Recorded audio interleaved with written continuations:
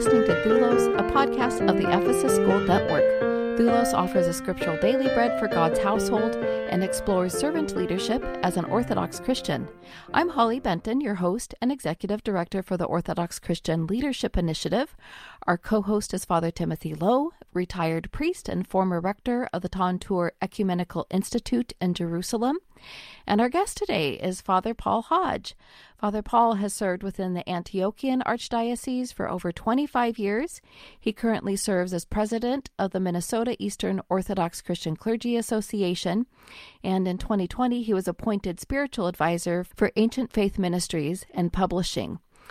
Father Paul Hodge also works with the Orthodox Christian Leadership Initiative as a peer learning facilitator, a parish health coach, and the administrator of the growing Orthodox Coaching Network. So welcome, Father Paul. Great to be with you, and Father Timothy both. Hi, Holly. Hi, Father Timothy. It's great to be here. Thank you for having me as your guest. Father Paul, Holly, it's great to be with you today. I'm glad I'm here. Yes. Father Paul, you suggested we turn to St. Paul's epistle to the Romans for today's reading. As you know, doulos, the title of this podcast, is the Greek New Testament word for servant or slave. We have many instances in Scripture where doulos is used to describe the posture or the role that we have, not only with respect to our Lord and Master, but even to one another. For example, Jesus says, whoever would be first must be slave or doulos of all. Out of deference to Christ, we are called to submit to one another in love. Even Jesus emptied himself, taking the form of a doulos, a slave, and humbled himself and became obedient to death, even on a cross. So the passage we'll be referring today in Romans, however, doesn't address the doulos in the Lord's household, but instead addresses the sons of God.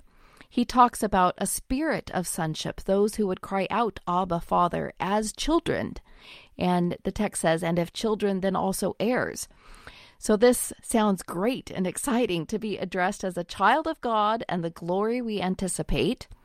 But it's not as simple as just name it and claim it and expect nothing but a rich inheritance from our Heavenly Father. There's a larger context here, isn't there?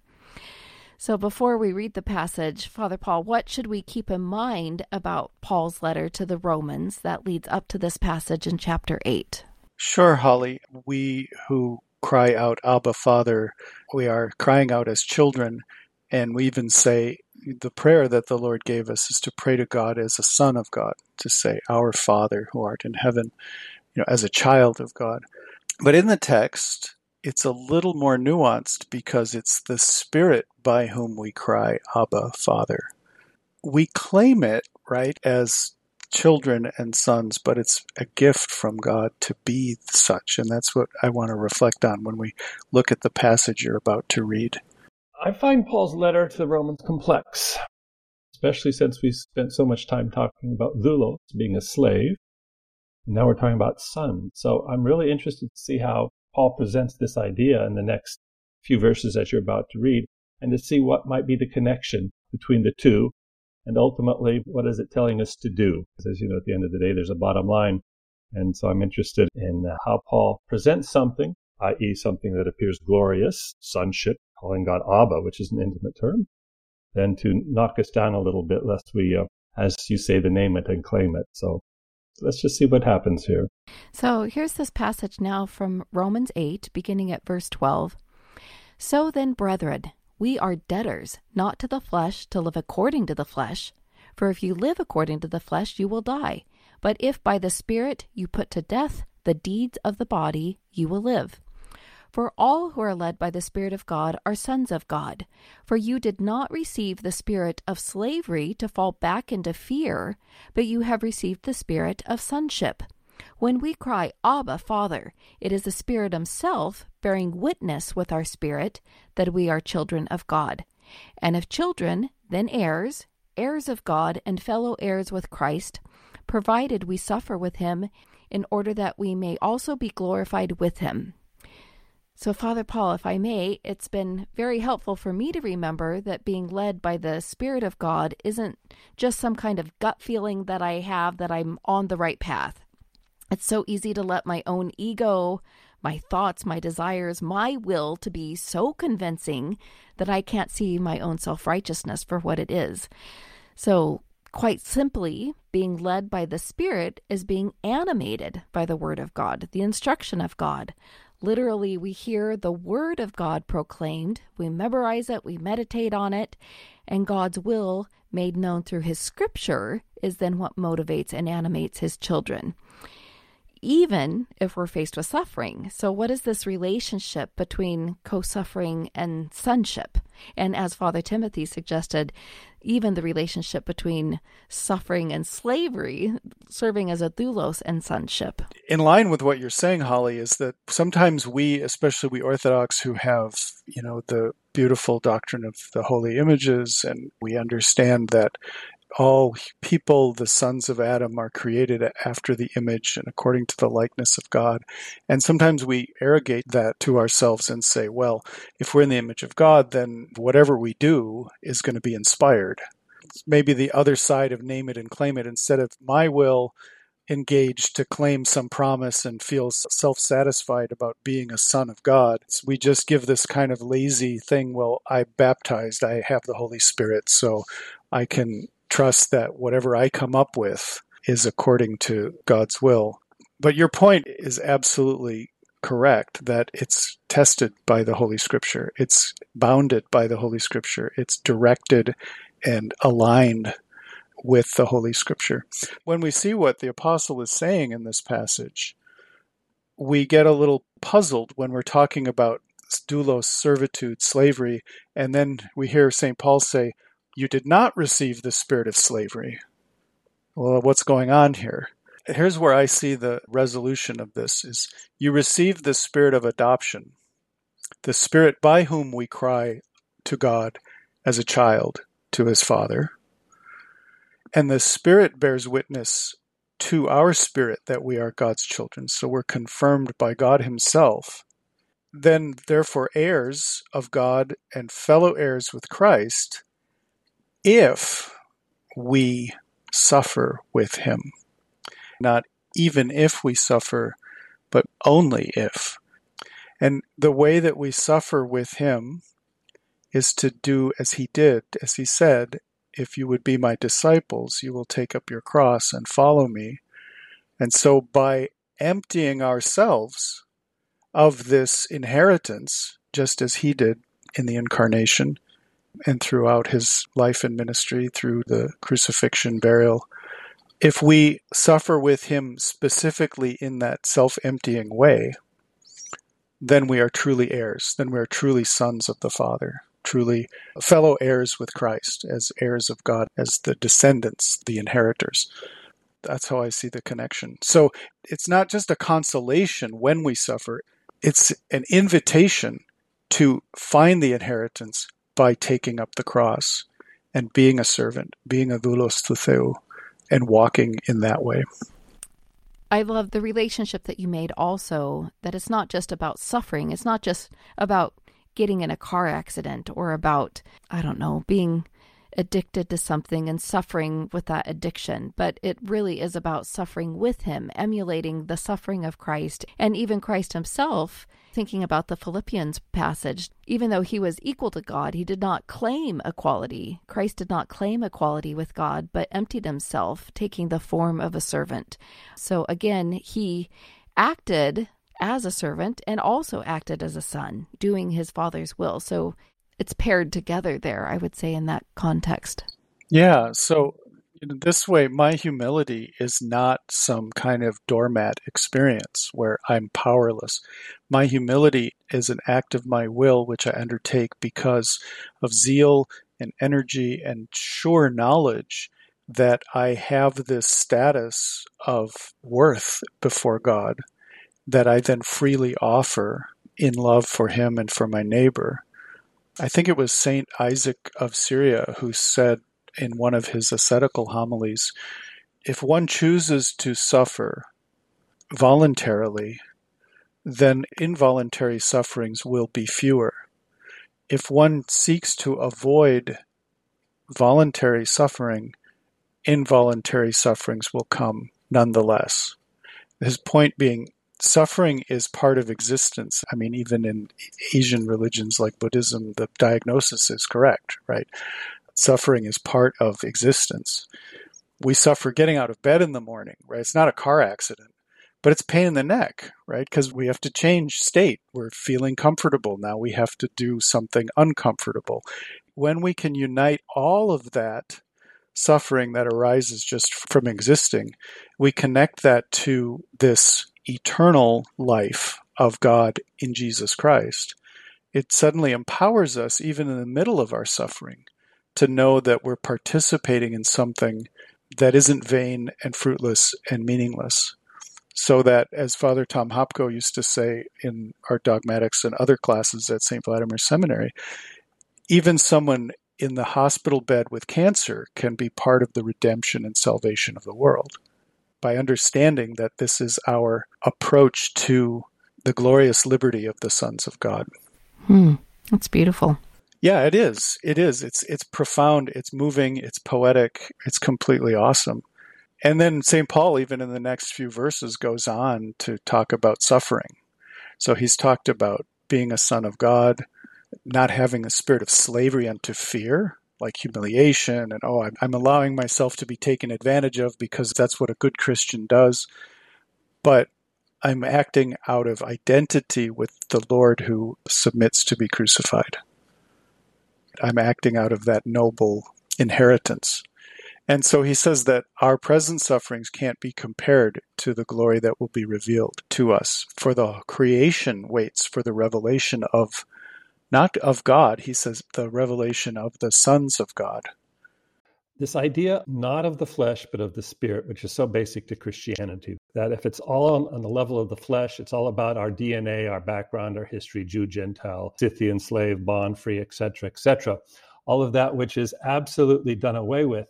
And so this connection of adoption with the Lord's baptism is a critical point. Immediately, if you look at the text, and at least what I'm thinking of now is in Matthew chapter 3, after he's baptized and the Spirit descends, and this is my beloved Son with whom I'm well pleased, and the Spirit leads him into the wilderness. And this idea of the Spirit leading now, that we are led by the Spirit and we have a debt to the Spirit, a debt to the Father, the debt of sonship that we have to, again, live out.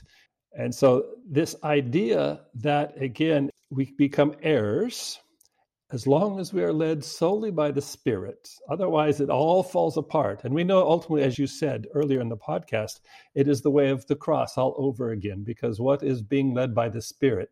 It's not about, should I go do this? Should I do that? It's about the scriptural obedience to what is before us. And time and again, of course, in the gospel, and Paul talks about the cross, the cross, the cross, the cross. And that's why I love this punchline where he says, if you suffer with him, then you will be heirs. So on one hand, we have this offering. This is who we are. This is who we should be. But again, this idea that we have to suffer. And when we think of suffering, we think solely living according to the will of God, choosing the will of God, however that works itself out in our life, which is unique, okay? It's doing the commandments, hearing what God has to say, and doing them in and out without question, because that is the way of the Spirit and not the way of the flesh, is my petty ego, my ticky-tacky selfishness, my ridiculous interests, or whatever that have nothing to do with the Spirit or with sonship. Or my arrogating to myself the promises as if I can simply name it and claim it and short circuit, not go through the most excellent way of humility on the path to glory. All of that is according to the flesh and is either delusional or dead. I remember in grad school, as I was walking down Broadway in New York City, I saw a sign on the Presbyterian Church that was a quote from the French philosopher Simone Weil. And the quote was, "Christianity doesn't explain our suffering. It gives us something to do with it." And this idea that we are heirs, but the inheritance comes at the end, judgment. In other words, how is Christ shown victorious and heir? He is raised from the dead. That's when he's victorious. Humility becomes glory. And as you say, we want to jump ahead. We want to delight in it now. The thing is, God will provide it to us by way of consolation. But as one of my teachers, Father Thomas Hopko, always used to say, one of his little aphorisms, beware consolation before crucifixion. We want to have the beauty of orthodoxy. We want to have all of the joy on our own terms immediately. Like kids, they want to eat dessert first, but you have to eat your peas. You have to be healthy and obey what's given. And your point, too, is a good one that St. Paul, even in the very next verses, illustrates that it's at the end. This glory is awaited at the end of all things, that the creation itself will also be set free from the bondage of decay into the glorious freedom of God's children. So we have received as a gift to which we are bound and obligated. You know how it's hard for some people when they receive a gift, they feel like now they have to give a gift. They feel indebted to the giver. And that's what St. Paul seems to be saying here, is you've received this gift and now you are under obligation to what's been given to you.